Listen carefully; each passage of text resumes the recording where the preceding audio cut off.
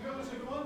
Welcome to the first of Andrew Cotting's salons here in the wonderfully refurbished Horsebridge Cinema. For those of you who know the building, this is not how it normally looks. It's been transformed beyond recognition to this wonderful boutique space that we now currently enjoy. My name's Gareth. It's a real pleasure to welcome you all here to this very special event. Many of you will know Andrew Cotting, of course. You know it's very difficult to introduce such a person. We're glad that he's here at all. He was caught in a blockage in Ashford, that's all we know. And that you can take in whichever way you see fit, and probably all those ways actually. Because the idea of a blockage and Cotting leave little to the imagination, but also a lot. And I think it's that idea that Cotting inhabits. He inhabits the space between the very palpably present and the unknown behind that presence. So in that blockage idea might lie the key to the whole afternoon. I have no idea what he's going to do. He's got a range of tools and accessories here. That's the nature of the salon environment in which Mr. Cotting resides. It'll be fun. He'll keep his clothes on most of the time, as far as I know. And broadly speaking, he's facing the right way, which is the way that he greets people he hasn't seen for some time. There's another artist in the room, Mr. Brian Goodwin, who's taller than Andrew, I think, just about. And he was greeted with that appellation. You're still facing the right way. So we're delighted that Andrew is still facing the right way. Please do welcome him now, Andrew Cotting.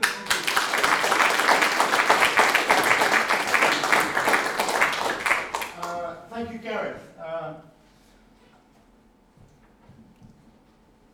We were both naked earlier on this morning at the bar, and I think that stuck. That stuck, and I'm actually trying to kind of wash out the image from my mind's eye as well. But that's kind of sidebar activity. Today, in a way, I was approached by the Biennale because I teach down at UCA, just up the road in Canterbury. And the idea of running, presenting a salon. These salons that I've been running for almost 15 years, they started down in Maidstone when UCA was also kind of connected there. We had a site.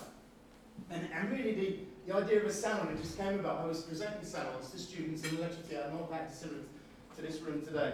And if you actually incorporate the word lecture, seminar, or anything at all remotely connected to academia, then students will kind of not turn up. And as soon as you introduce the idea of there being a salon, and maybe there being some free wine, or some tequila slammers, some pole dancers, then the students would flock in. And so I set up this idea. Invariably it was misinformation, but the students would come. And the students would come from every department. So I had to kind of mix it up a little bit. We would have time-based media students there. We'd have, at the time, I guess what we'd call an animation art studio students. We'd have graphic art students there. It was a kind of real mishmash. But one of the things that would always work really well. There are seats in here if you want to stay down. They're fine, but there are seats here. It was just an opportunity to kind of bombard students with stuff that either I was interested in, or Clive was interested in, maybe something that I might be working on at the time. This is digital, pre the internet. I would bring in books, I would bring in, one of the things that I would bring in at the very beginning, I had these oblique strategies, which Brian Eno and Peter Schmidt had developed. Some of you might be familiar with them, and the idea is that it encourages you to kind of think laterally. So if some of the students were stuck with their projects, I would chuck them out into the audience, and they would have to pick up something that might say, who should be doing this job? How would they do it? That was one of them. But they're kind of at random. Give the game away. And I kind of felt that there was some correlation between what these oblique strategies were about and what the salons could be. And there didn't always need to be any kind of planning. Quite often I think if you're presenting work to students, if it's too pre-planned, if it's too structured, then there's no room for interaction, there's no room for happenstance. And so at the time it would be mainly VHSs that I would access. It might be, if I'd been to a show, an artist and other artists give me a catalogue, I'd then be able to kind of hand that out. But they became really kind of, I got more from them, maybe Clive got more from them as a craft than the students did. So we would kind of take it in turns to show work and connect. And they would last about 90 minutes, which we kind of felt was huge length of duration. So if they were going to go to the cinema and sit through Debbie Does Dallas, then there's no reason why they shouldn't come to the salon and stay attentive for 90 minutes. Sadly, she lives here in Whitstable, and she wanted to come and present this salon with me. She can't do that. She's actually starting work on her third feature. So she's up in Leeds at the moment. So the first piece of what I want to do really as a kind of as a homage to Klein, very much a kind of self-indulgent trip down memory lane, is to show a piece of work that she made called Hermaphrodite Bikini. It's a kind of multi-various piece of work. I had no idea really what it was about. I used to ask what it's about, and all she could ever really say was that it was about bosoms and bras. So this is a piece of work about bosoms and bras. But what I loved about it is that it was kind of, it made sense. And it made sense in a very atmospheric way. It's a word that I will use a lot today. There's a kind of atmosphere about this piece of work.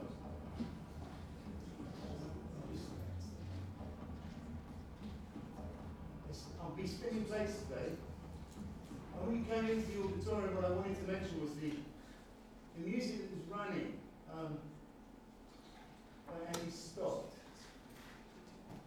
It's a piece of music which I guess in a way it evolved. Its genesis was very much in dub reggae. And Andy Stott, the music that he makes nowadays, is it's very, it involves cut-ups, almost kind of William Burroughs-esque cut-ups, bits that he's stolen and borrowed from other musics to create an amazing kind of atmospheric collage.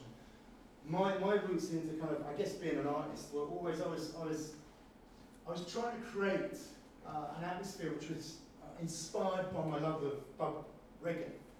And dub reggae to me is a kind of, it's an opera without the tedious, the librettos that invariably infect the world of opera. So instead of being told what's going on, instead of being told about the script and the storyline, alone on the hill there's a man with no arms and no legs. Where does he live? Where does he live? That would be the chorus. Where does he live? Right, it could be hundreds of them. Where does he live? Where does he live?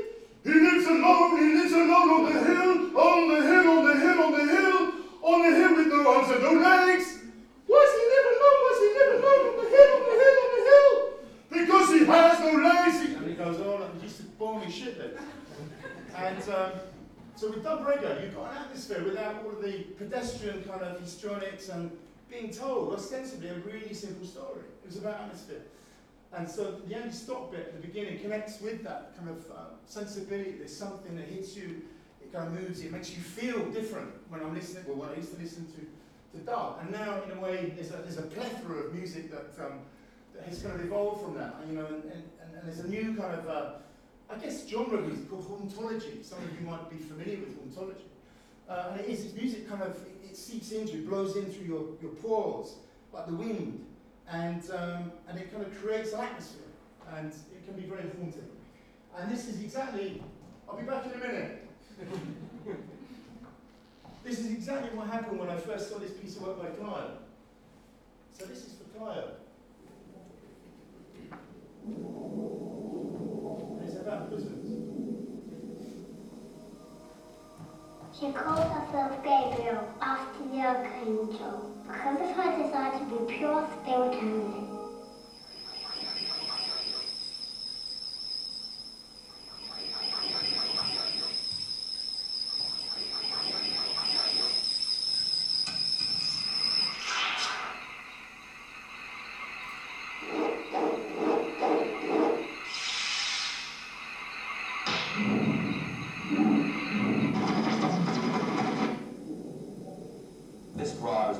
Successful one I ever owned. Originally it cost 90 pounds, but I got it in the sale for 12. She felt she wasn't a woman and had the impression that she wasn't a man either.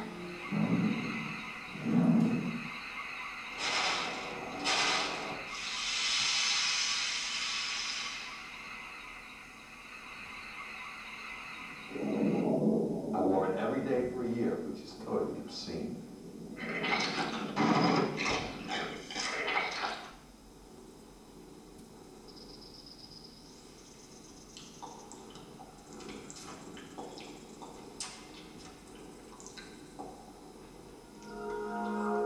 She'd never envied her male friends, and for her there was no established sex. It got very grumpy.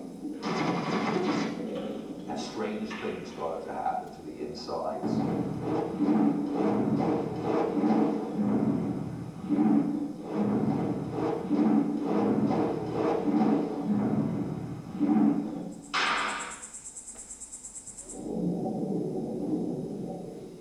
It sort of melted and welded itself to my skin.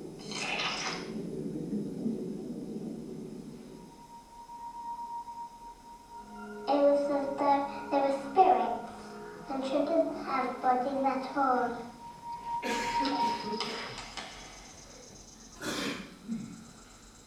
It felt like an extra bodily part, another organ.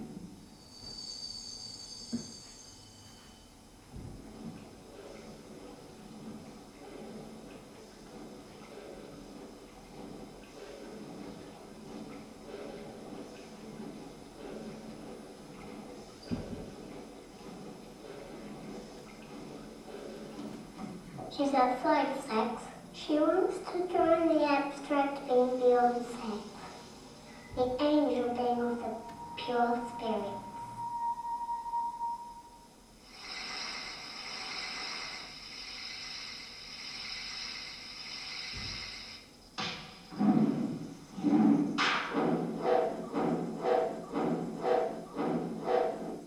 It's wrecked now. But when I first got it, it had a make-believe quality, a spiritual shiver.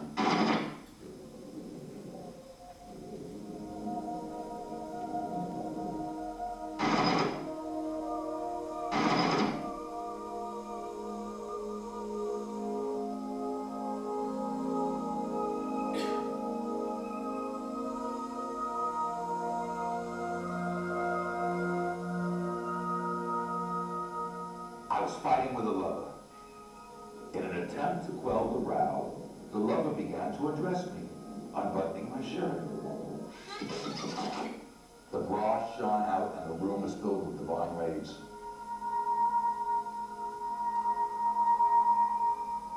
My skin looked radiant, and we made passionate love.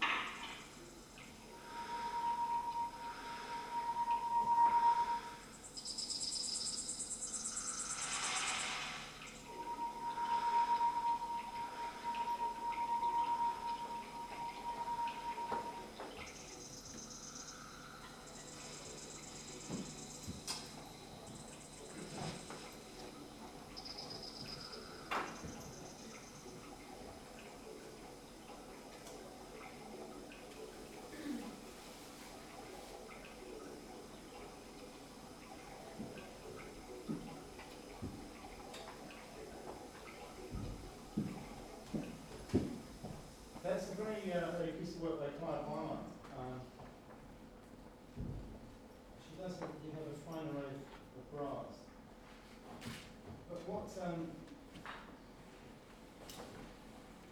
what I liked about it when I first saw it, which was at a film festival before I knew Clive, was that there just seems to be an atmosphere. There seemed to be something about the way in which she was presenting kind of the image, the way in which the sound was sometimes supporting it. She would then deconstruct the image and kind of reveal everything. There just seemed to be a lot going on, and yet it was nonsensical. There was nothing linear about it. It was very kind of fragmented. And I also think for students to see a piece of work like that, you know, it would really open up a kind of area of discussion about what does it mean, what's it about, how did you do it. And in the same way, the next piece of work I want to show is Clippy Clock, which is kind of it's my graduation piece. It'll only be the first 5 minutes. But when I was a student, I've been inspired by, I guess, people like Richard Long, Hamish Fulton. I was very interested, very keen on work that somehow involved the landscape, the elements, you know, maybe even the work of Werner Herzog, some of the stuff that I'd seen of his, Gabriel Gord and Fitzgeraldo. But I was also very interested in the work of people like Bob Godfrey, the running, jumping, standing still film which he made, Dick Lester, and Dada. I was very interested in Dada. There's something about the way in which Dada kind of made a real impact on my kind of formative years that I felt I could explore with and take into the work. So I found a camera. I was working as a painter and decorator, and I had an idea of making a few performances. It was really a piss take. It was a piss take out of of Richard Lund and Hamish Ford, and what they were doing, using 4 rolls of Super 8, black and white, which I processed myself. And I think in the end there is an atmosphere to this piece of work, which it feels as if it might be dug up on some strange archaeological dig. Nearly all the edits have kind of been done in camera, and I've just responded to the material. I had a microphone invented a story live. So this is the first 5 minutes of Cookie Clock.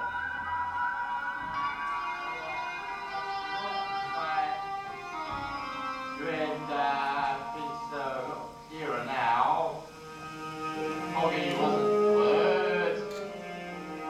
It was, well, muggy, exceedingly unpleasant. So I remember he said, this my son is the son, a prehistoric son. And this my son is a sign. And it was round here that it all began. All round here. Sort of takes me right back. Something better come of this.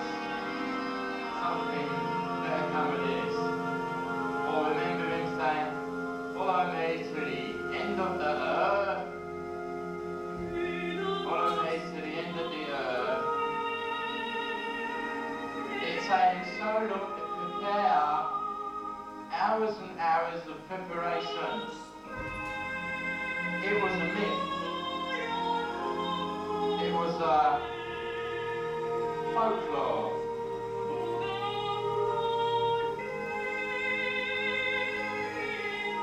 I recollect that he came out of this place where he was,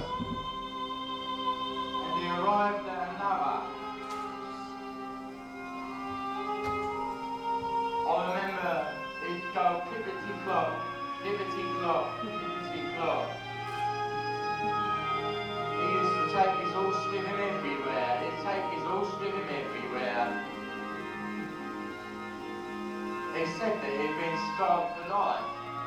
But I mean, who was I to believe him? Who was I to believe him?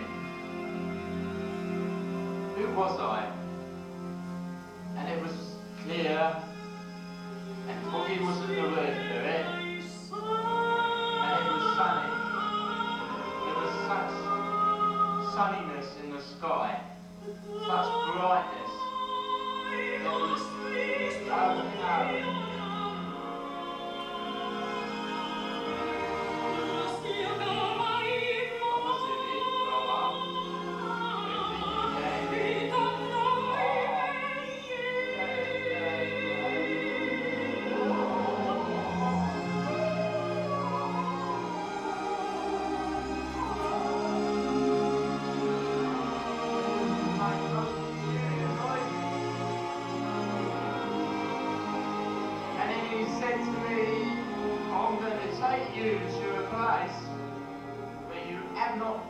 Before, take you to a place where you have not been before. I remember his words most distinctly, most clearly, most enjoyably. Then, out of the blue, as if from nowhere, he would appear, bringing his confounded little games with him. Just out of the blue, as if from nowhere. And as often used to get well and truly out of hand, what I told, see, what I told they did. They got well out of hand.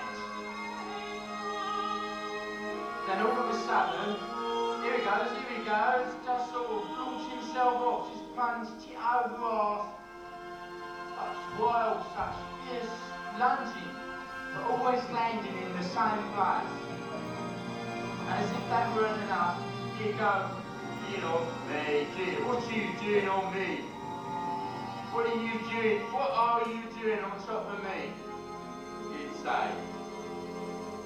And then he'd just turn around, as if that wasn't enough. I'd go back for more. I remember he scrambled up again, making sure as if to make a mess of himself. Then with such savageness, he'd lunge again. He'd lunge, whoops-a-daisy, such uncaring behaviour.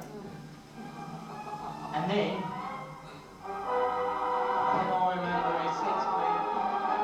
he said, let's tango, baby, let's tango. And he'd say that also is everywhere. I remember that he'd go everywhere with him as well. And I don't remember much at all. In fact, I'm one of these people who remembers very little. And he'd get to his feet and he'd clippity-clop, clippity-clop. Clippity-clop. And then he'd go straight back inside to where he'd come and he died. I remember he was in one of those queer moods, right? One of them queer moods. And he made such a terrible mess of the ground. He made such a terrible mess of the ground. 'Cause it run round and round in circles. It run round and round all the time. And he wrecked the grass. And he made a terrible mess of himself. Oh, he made a terrible mess of himself. Clip-birdie-clop, clip-birdie-clop, clip-birdie-clop, clip-birdie-clop. And he'd go, let your backbone slip. Such malicious language, total disrespect, no respect whatsoever. No respect at all. And I recall, he used to get well and truly tired. He'd get absolutely fatigued.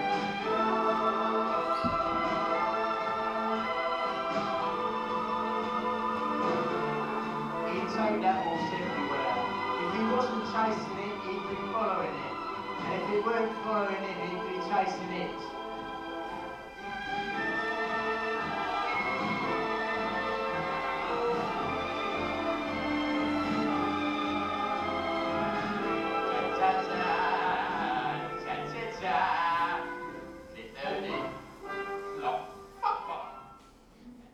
So it carries on, one of the things that I think when I made that piece of work, I'd like to show to students is this, kind of incorporates incredibly deft and skillful painting. These are blinds that all the images that you see were blinds that we'd stolen from a school that we were squatting. I was painting using mainly sunpoil in my hands. I like the kind of the actionism of that, quite primitive. I like the fact that the camera didn't really work. I like the fact that Layla, I was sort of shot it and she had no idea what she was doing in terms of the filming of it. I like the fact that when I got it back that it seemed to almost work, but I didn't know really what it was about. But through reverse engineering, there was a kind of meaning that came out. I was reading, I have done all my life, a lot of Samuel Beckett. I've been really interested in Greek mythology. So elements of kind of, I was putting on stuff to make other stuff happen. It's kind of an alchemical process, I guess. And then I would perform this live quite often. So we would go to clubs, and the only thing that was kind of fixed were the four pieces of music. At the very beginning, we hear the Los Angeles from the songs of the Averma piece of music that I'd stumbled across when I was running at a market stall. I'd never heard any music like that. There was an atmosphere to it. There was a lamentfulness. There was something incredibly melancholic and yet energetic at the same time. The music had an atmosphere to it that I needed to use. The tango, again, I found it was a Kato record of best tangos, which seemed to make sense. So they were stuck, they were fixed in this photo studio that we had. So when we performed live, Layla would have to speed up and slow down a projector. And then I would be dressed in the same garb, running around in circles on stage, going back to the microphone and trying to kind of remember, albeit that I don't remember much, and then repeat whatever it is that I hadn't remembered into the microphone. So there seemed to be a kind of fusion of performance happenstance, reverse engineering, land art, piss taking, the Goons, Benny Hill. I was kind of covering all bases. And to this day, you know, 30 odd years later, I'm still making the same piece of work. So I think the students tend to kind of get, they think, well, if that can pass, then anything can pass. It kind of inspires them. And every time I see it, it's a mnemonic. It works this Times Arrow and back, transported. It's incredibly nostalgic for me to know that I had something, you know, I never kind of intellectualized what I was doing at the time. I didn't even begin to consider that it was important to articulate why you were doing it. It just felt that was an important thing to be doing. So that's why I showed Piddly Club. And then the next piece of work, in a way, in fact, what I want to do first of all is go back and turn the light on. Because, again, in the sounds, it would now be Clarence Touch. In the early days, you might read something or play something. Again, it was very musical, it might be some music. But I found this just recently in a book, and it's Secret Lives for Great Eyes, and it's really good. It's very easy to read. And you can, it just says Dada, a French children's word for a hobby horse, and rejected all norms and conventions, including the very notion of art. Of course, there is no art, which is what Dada is about. So there's two sentences there which seem to kind of connect with Piddly Club. Whereas if you want a bit of liquid modernity in Zygmunt Beumann, we'll do him later. I'll do 2 pages, if anybody's still awake. But there's a connection there. Yeah, the next piece of work I'd like to show is a piece of work that I was at a live art festival. They had a sidebar. They were showing moving image pieces. And this is a piece called Guaglione. It's an Italian filmmaker, and he set up shot in black and white. They're kind of like really early, crude surveillance cameras. And what I liked about him was that what he was doing was kind of almost kind of trigger happy-esque. He had set up some events within a public space. This is something that to this day I really enjoy doing, is kind of performing in public, engaging with the public, whoever they have to be, and then working them into kind of narratives. That's what I did with my feature film Gallivant. But in Guaglione, there are actors and there are non-actors. There's something going on, there's something happening in this piece of work, which is truly profound. There's something incredibly overwhelming about this piece of work, despite the fact that there's some new age music that really pisses me off.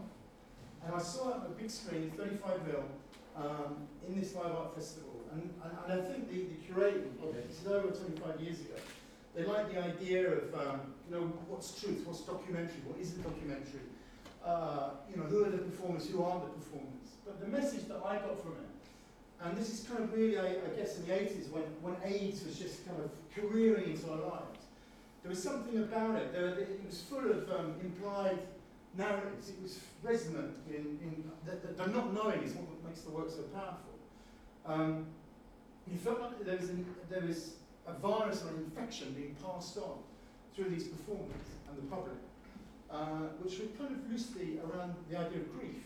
You know, you're going to see fully grown men crying, but there's no explanation as to why they're crying. I mean, some of you might have, any of you seen this piece of work? In a public space. It's just on the street corner in Italy, in Rome, I think, on the And it's about 7 minutes, but within that 7 minutes, there's an overwhelming kind of atmosphere of grief. There's an overwhelming atmosphere of sadness.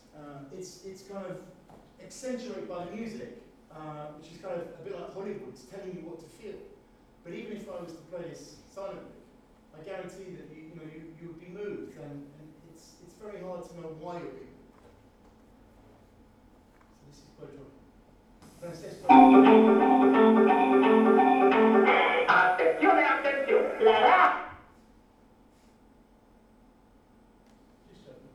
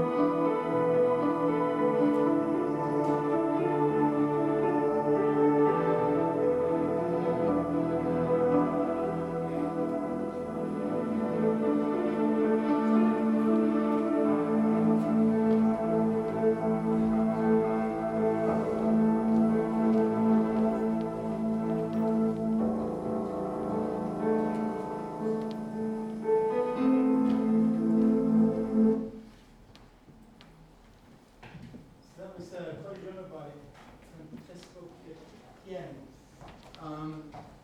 And this is kind of like a drop-in sound, so people will be coming and going throughout. I think it's going to be this. So if you need to get out, please get out. Don't feel compelled to stay. I'm very used to the students. I'm just off. I just have a piss. I'll be back a couple of minutes later. But you know, just watching that again and again, it's the kind of not knowing. Obviously, there's a script of sorts. That there are performers, there are non-performers. That there's something infectious about the performance. The long lanes, the use of long lanes, the fact that the music then kind of annihilates it. But despite the fact that the music's annihilating it, suddenly rebuilds. It's telling you what to feel. You feel that anyhow. It's telling you to turn up the volume on that motion, so you turn up the volume on that motion, and it cuts away to the gaggle of kids that on the corner that suddenly kind of are infected. They're very responsive to that atmosphere. It's there's a lot going on. For me, it's a performance piece. It's a kind of it's a choreographed dance piece with hardcore emotion. The emotion I mentioned at the beginning was grief. And I had done some teaching as well, certainly in terms of moving the image, where scripts tends to be kind of a rise. Before you've got a decent script, you can't move on. The fact that there's no dialogue in that, and yet you feel a lot of things. It gives you that contemplative breathing space to enter and then exit as and when. So that's not didactic. I still find it a remarkable piece of work.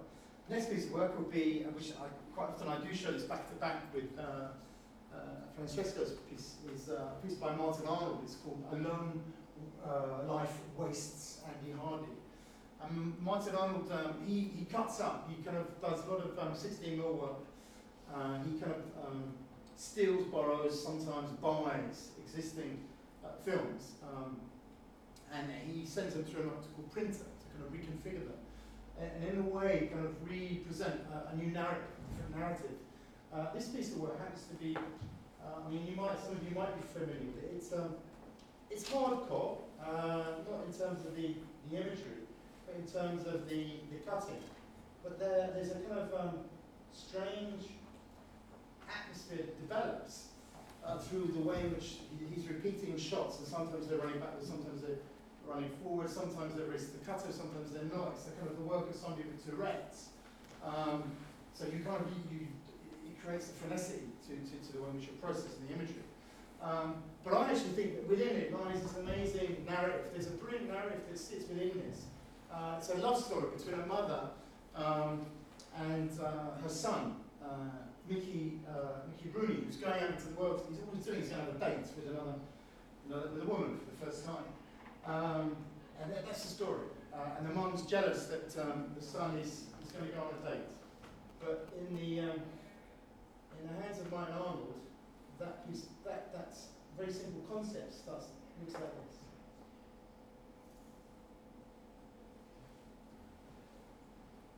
Yeah, the young piece, he's brilliant. He plays his mum like an accordion.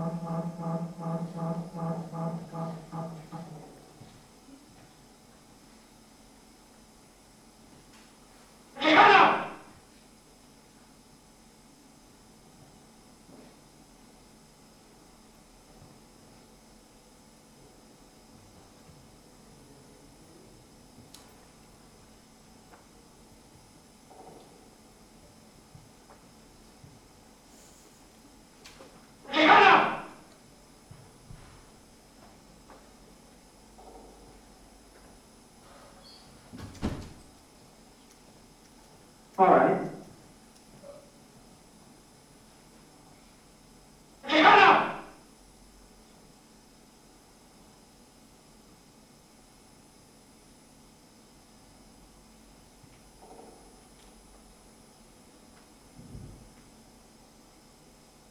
All right. Second.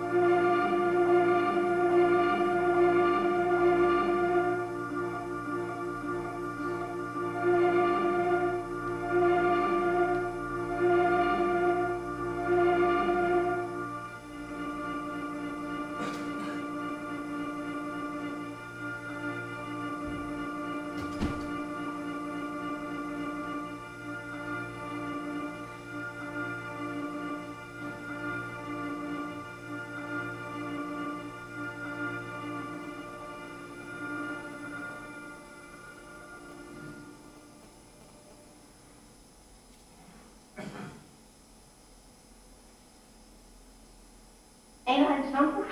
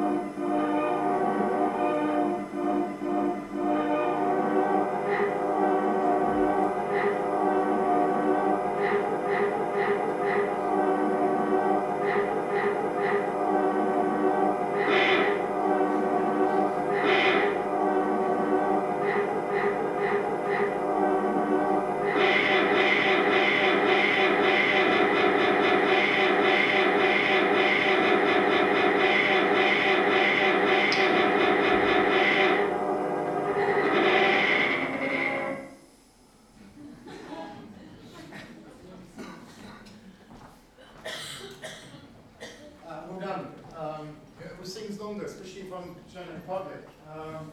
But that's the work of Martin Arnold. If you don't know him and did anything for you, then I recommend you dig him out, because he's had a massive influence, and obviously kind of a lot of people working with cuts down, repetitions and loops on the internet. That was all done using 16-volt multiple printers, processing it backwards and forwards. And in a way, a lot of the structuring and some of the sound is very much kind of dependent on happenstance.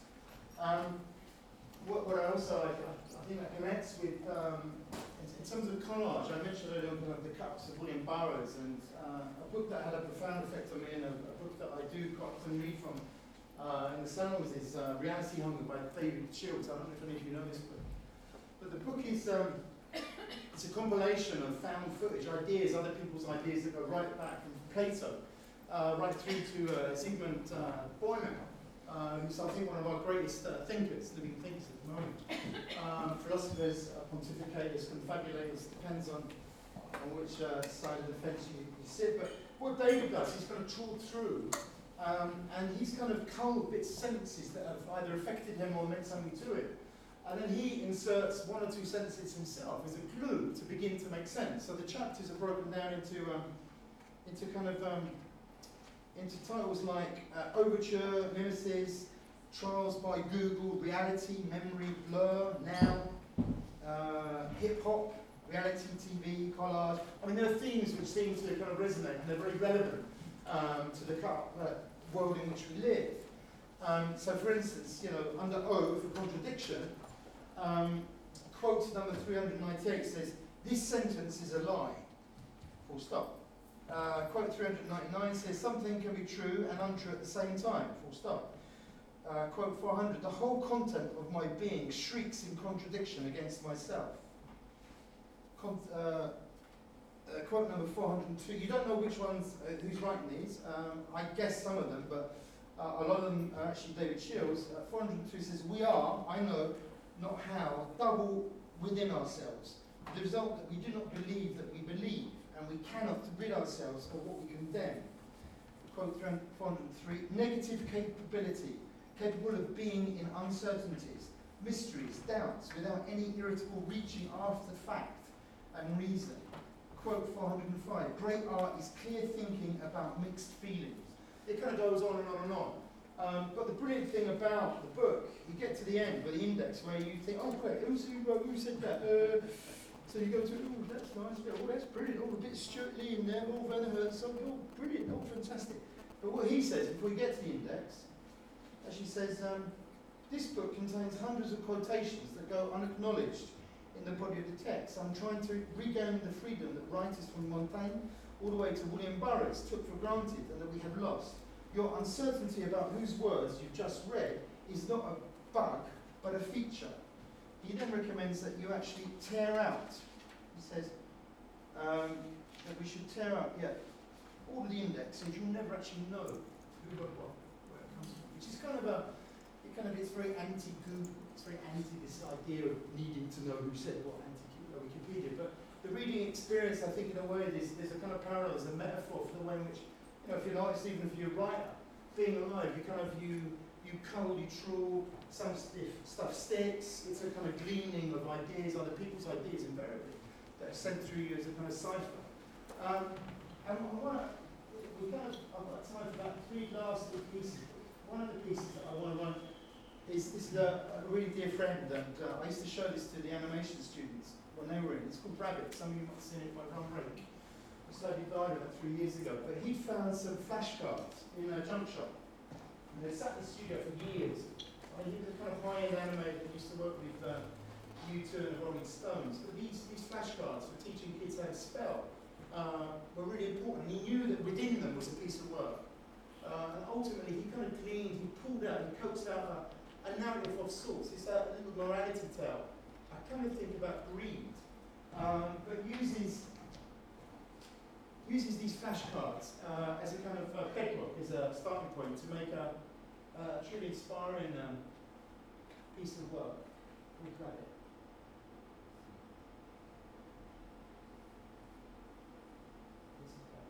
And again, he sent a big trend for these texts that can run around.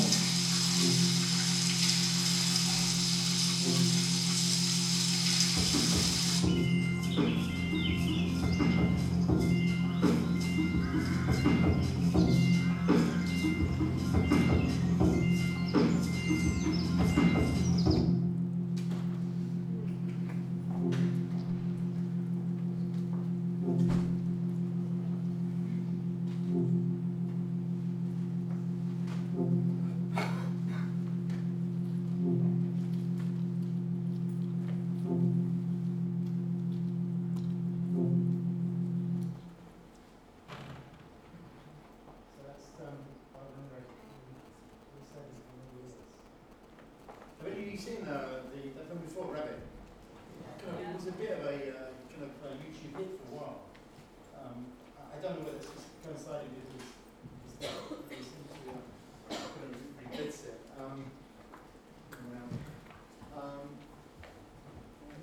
The second to last piece of work I'd like to show, I know running out of time, this piece of work by it's called Forest Murmurs. It's by Jonathan Hodgson, and it's a kind of portrait of Epping Forest, which it works nicely as a companion piece, I think, to the last one, to Rabbit. And again, lots of animation students really come and enjoy the animation of the next piece of work. There's live action.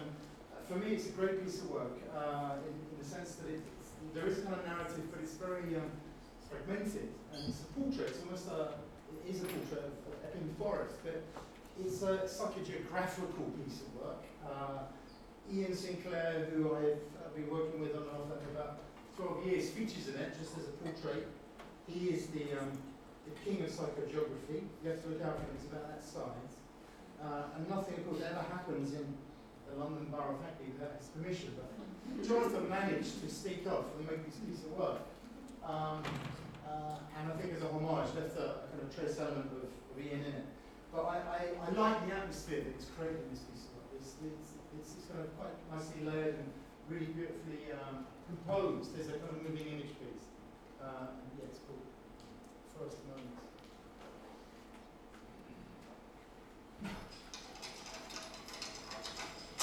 So what do you know about Epping Forest? Well, it's part of London folklore, folk myth, that Epping Forest is a place where headless bodies are found.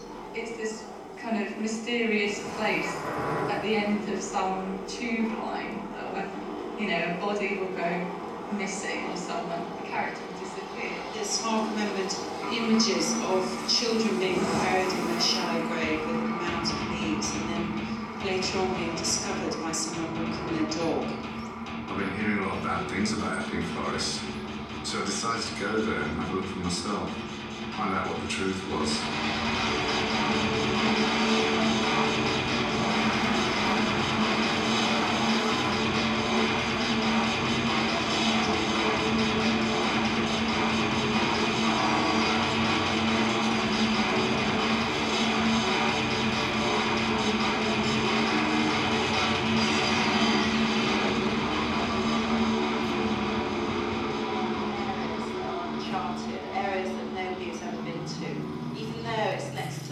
Virtually, it just seems like a lawless place, a place where anything could happen. So when I got there, I had to look around. In fact, I spent a long time looking around. And I did see the odd thing that looked a bit dodgy.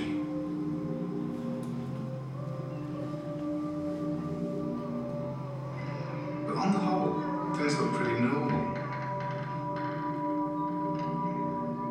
Families out for the day, and it was fun. And contrary to the rumours, a lot of people think it's a really nice place. So why has Epping Forest got this bad reputation?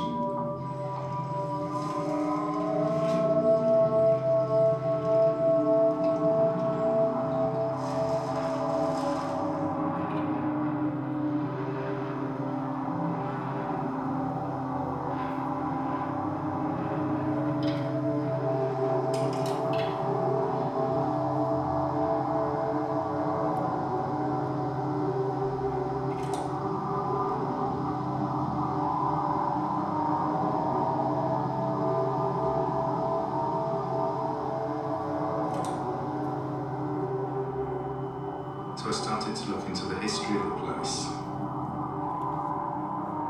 I googled Epping Forest murders.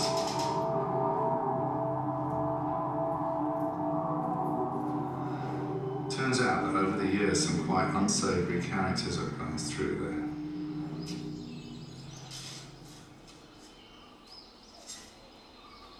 There was a letter, allegedly sent to the police by Jack the Ripper in 1888. He told them he buried bottles of his victims' blood somewhere in the forest.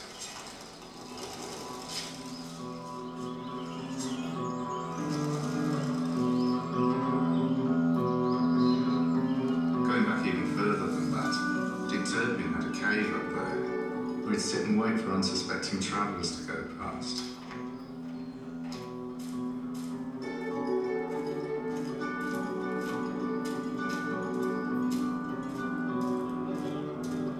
It was a thoroughly nasty piece of work.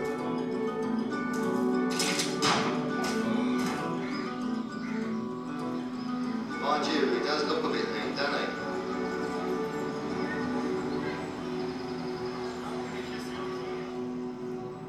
Perverts and child killers, bank robbers and gangland assassins, they all found sanctuary in the forest at some time or another. In 1966, on the run after shooting dead 3 policemen, Harry Roberts borrowed camping equipment and hid from the law up there for 3 months.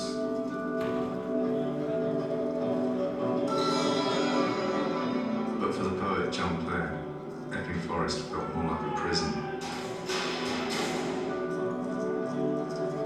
Having lost his mind, he was committed to High Beach Mental Asylum, where the inmates were allowed to roam free.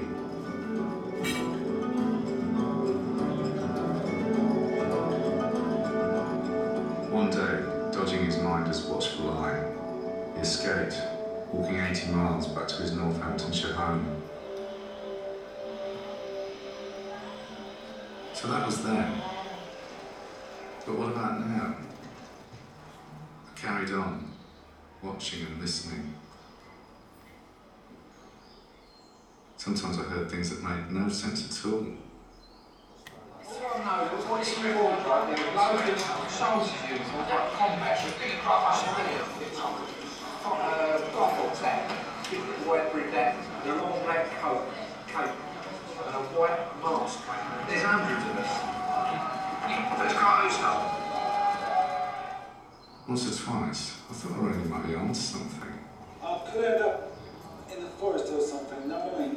So if you come in one day and I'm not here, then I'm either on holiday in Thailand or buried somewhere in Epping Forest. What do you go down for it? Murder. Drug, and then you've got diazepam, lorazepam. Stop making the jellies, as they call them, because people keep sticking the needles in and getting it out and sticking it in their veins. Actually do. But none of it added up to much. And on the whole, the conversations I heard were pretty dull. Lovely day today.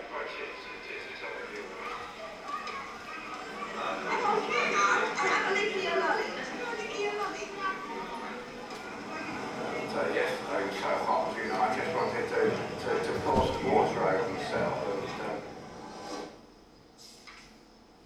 and Months had gone by. I was getting absolutely nowhere. And the longer I spent up there, the more conspicuous I became. People started to recognise me, and I felt more and more vulnerable. And I felt guilty too, because I was basically spying on people who were doing nothing wrong.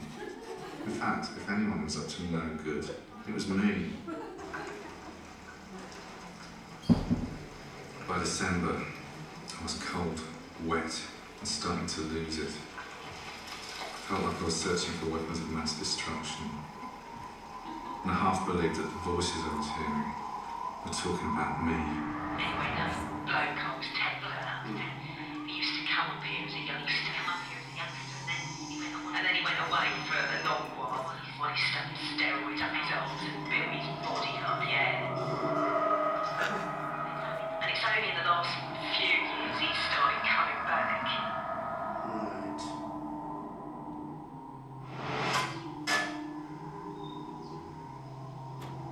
Clearly, I've been loitering in these woods for too long, and I was feeling like something really bad might happen.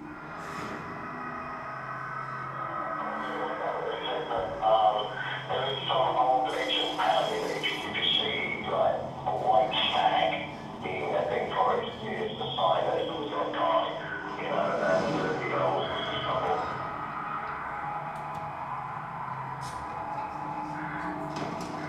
Dug up another bit of information on the internet. Last year, the charred remains of an Asian shopkeeper were found floating in a pond.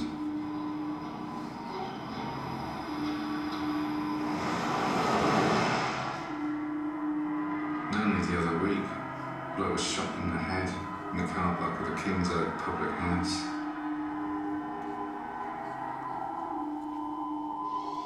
And I was afraid of the dark. Not the dark outside, but the darkness inside.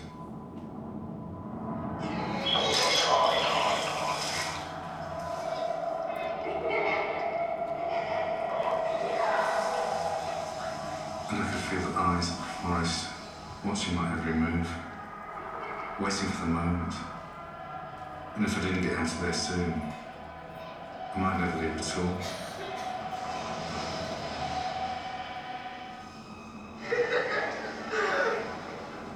She endeavoured to play games with a member of our staff's husband.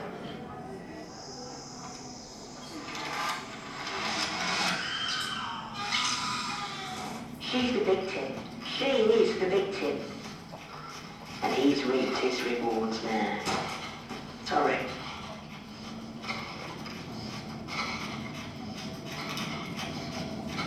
What you going down for?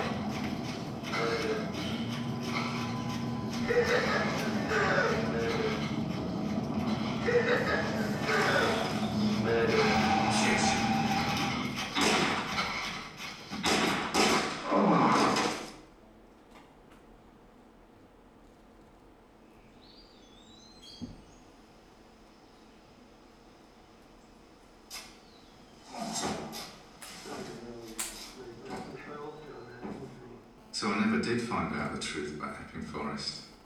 But what I did discover was that if you spend too long in the woods pointing a camera at people, you might find yourself in a very dark place.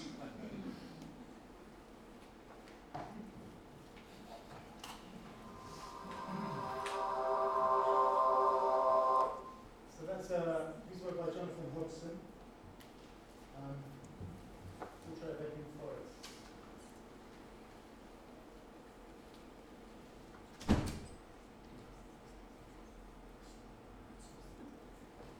The other thing, which was really nice, especially since we have access to the internet, and nowadays it's, you know, so many salons I can run pretty well everything off the internet. But when Guy and I first started, what was really nice is, you know, normally maybe one or two of the salons would connect with an exhibition that might be running on in London, or something that students might then be off to New York or Berlin to kind of connect with.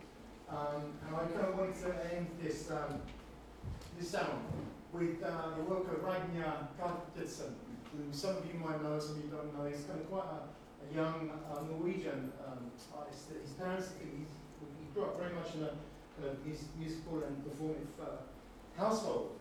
And he made a kind of brilliant piece of work. It's not this piece of work, it's another piece of work. Where he got the band The National to perform the same song. Are any of you familiar with the band The National? It's an American band. But they gave a performance in the PS1 gallery in New York. And they performed the same song live. It's a 3.5 minute song for 6 hours. And so the band on stage. And it kind of connected a little bit with my piece of work with Clippy Clop, this idea of looping, some of the other work I've shown you today with Martha Arnold's Alone Waste Annie Hardy, the work of William Barres, the notion of kind of looping, cut-upping. Certainly when I was watching Martin Arnold, I was very mindful of the work of Stuart Lee, the stand-up comedian, and the fact that he tends to draw on repetition as well in terms of his delivery, in terms of his structuring, in terms of his delivery and the structuring. Stuart Lee seems to connect with the work of Martin Arnold. And earlier on I showed A Long Way Standing Hardy, which reminded me of the fact that it kind of connects with Stuart Lee. What Stuart does so brilliantly, he connects it with A Long Way Standing Hardy and Martin Arnold, which is a piece of work that I showed you earlier. Did I say that already? So anyhow, this is a piece of work that's shown in the car park, again by Gareth Dixon. It's called The Visitors, and what he did, he was an artist in residence in New York. He got his friends and his family to turn up in this amazing kind of manor house, mansion house, and he kind of deconstructs, ostensibly it's a very lamentable, it's a pop song really, and he gets musicians to perform their piece in the separate room of this big manor house. And it's all sent down through a mixer. So what you look at when you go into a gallery space is an installation, and on each screen you see one performer. So you might see the drummer, you might see the guitarist, you might see the lead guitarist, one of the singers, you might see the bassist. And so he's kind of deconstructing the song. And this is the only bit I could find on the internet. But this would get a flavour of the music. And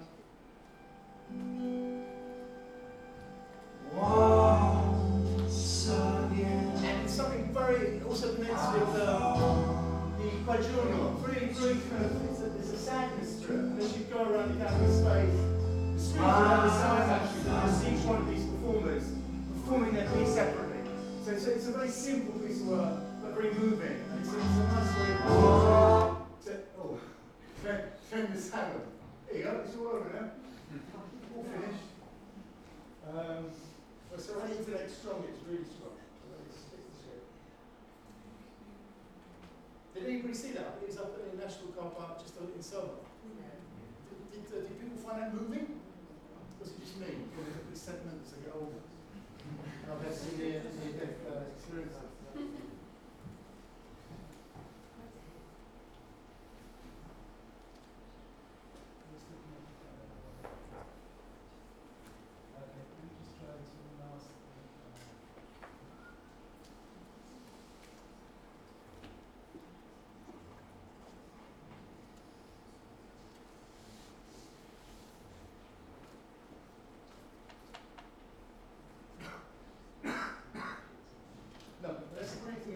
Sometimes it doesn't work, so you have to improvise, which is perfect, because I can now read you to end, which would be a real bit fun.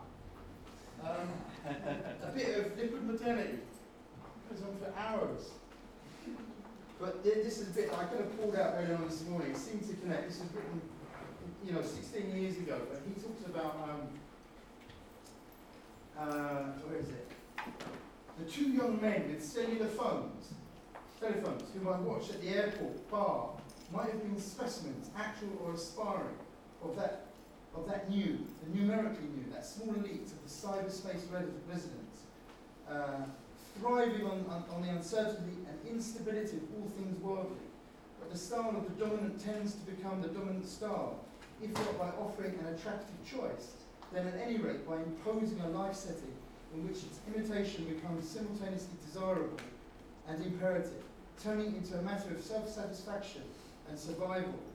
He kind of goes on a bit, and then he says, access to the most electronic information has become the most zealously defended human right, and the rise of well-being among the population at large is now measured by, among other things, the number of households equipped, and he puts in brackets, invaded by television sets.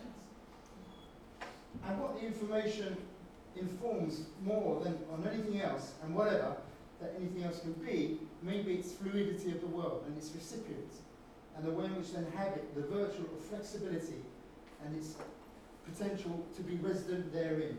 The news, in inverted commas, that part of electronic information with most chance of being mistaken for the true representation of the world out there, with the strongest pretension to the role of the mirror of reality, and most commonly credited with reflecting that reality faithfully and without distortion, is in Pierre Bourdieu's estimate, and there it goes on. There's no space at all. I like to end the sound bit. Because then the students get, oh, can I go there, sir? So they do. But if you're interested in the modern world and fluids, it's all in there. So that, I think we should end the salon, and I'll welcome back to the stage Gareth Evans.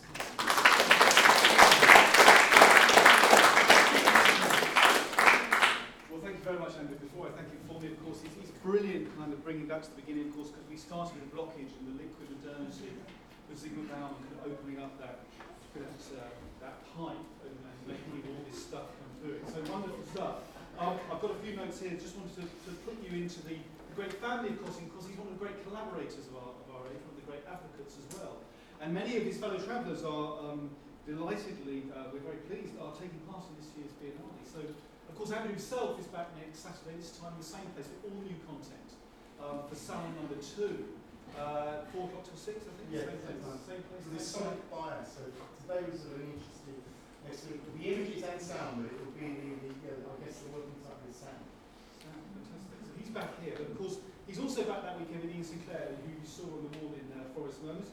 Ian will be basically part of this salon, but he's going to be here with All the Devils Are Here, the wonderful Secret History of Ken, the amazing book by David Siegel, which he's going to be launching a complete reading of with Walter Kellam and Simon Smith. So that will be happening in the museum next Saturday. Jen Finder, of course, a regular fellow traveller of Andrews, is here tomorrow. He was here earlier in the day with Marcia Farquhar, of course, for the ice cream experience.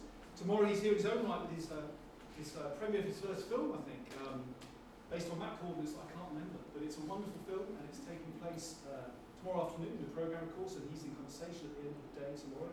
So that's great. Another fellow traveller, Tony Brissani, who's in the audience, of course, will be taking us to the tennis course later. Those of you who can stay over in Whitstable, we're going to the tennis course to see 2 wonderful films by Tony, Kingsland and In This World, Cycle Powered by ourselves, by the audience. In a spirit of keeping the whole project working together, we're going to keep the image on the screen. Tony might, of course, have the odd ride, I think, during the course of the evening, but that's the West Lodge tennis court. Paul, who lives here, where's Paul? There he is, Paul. Goes all the way back to Andrew's very beginning, so he can attest to the great journey that Andrew's been on. Paul was at Ravensbourne College with Andrew, so you can see with the Clipperty Clock experience that from small data seeds, great trees of nonsense can grow. But in fact, Clipperty Clock is a great example of what you can do. As long as you just do it, you can end up selling it to the Pompidou for loads of money, which is what he did. So it's kind of interesting where these things go. You don't know when you're running around the field where it's going to take you. So it's all very interesting. But anyway, lots of great stuff. And of course, he's passing on the good news with students, of course, to the next generation. Web Ellis, who's sitting over here, wonderful artistic duo Web Ellis. He's been working with them. They've got a wonderful installation up at the library, running throughout the whole Biennale. So it's all sort of joining up into a great sort of big thing, which is great. If you want to see the visitors, the Ragnar Jarnarsson installation is going to be part of his big show at Barbican, opening in July, which is interesting. If you like that Martin Arnold stuff, Austrian, of course, it's all Austrian, that stuff, then there's going to be a Peter Szykaski retrospective. That will mean something to some people, and if it doesn't, I think just leave it like the Barbican. Next weekend at Close Up, if you're in London. If you're not here, of course you should be here. If you're not here, you're in London. Close Up Film Centre on Brick Lane is doing a complete Peter Szykaski retrospective with Peter Szykaski himself. And he does all that sort of stuff, doesn't he? He chops it up and repeats it with things. Why are the Austrians doing that? Is it they're trying to find the real story? They've got a lot, on their plate. Are they kind of taking those images apart to find out where it all went slightly strange? I think that's probably everything. I think that's everything, yeah. So for now, we're very glad he's facing the way he is. Please thank Andrew Cossing. Thank you very much.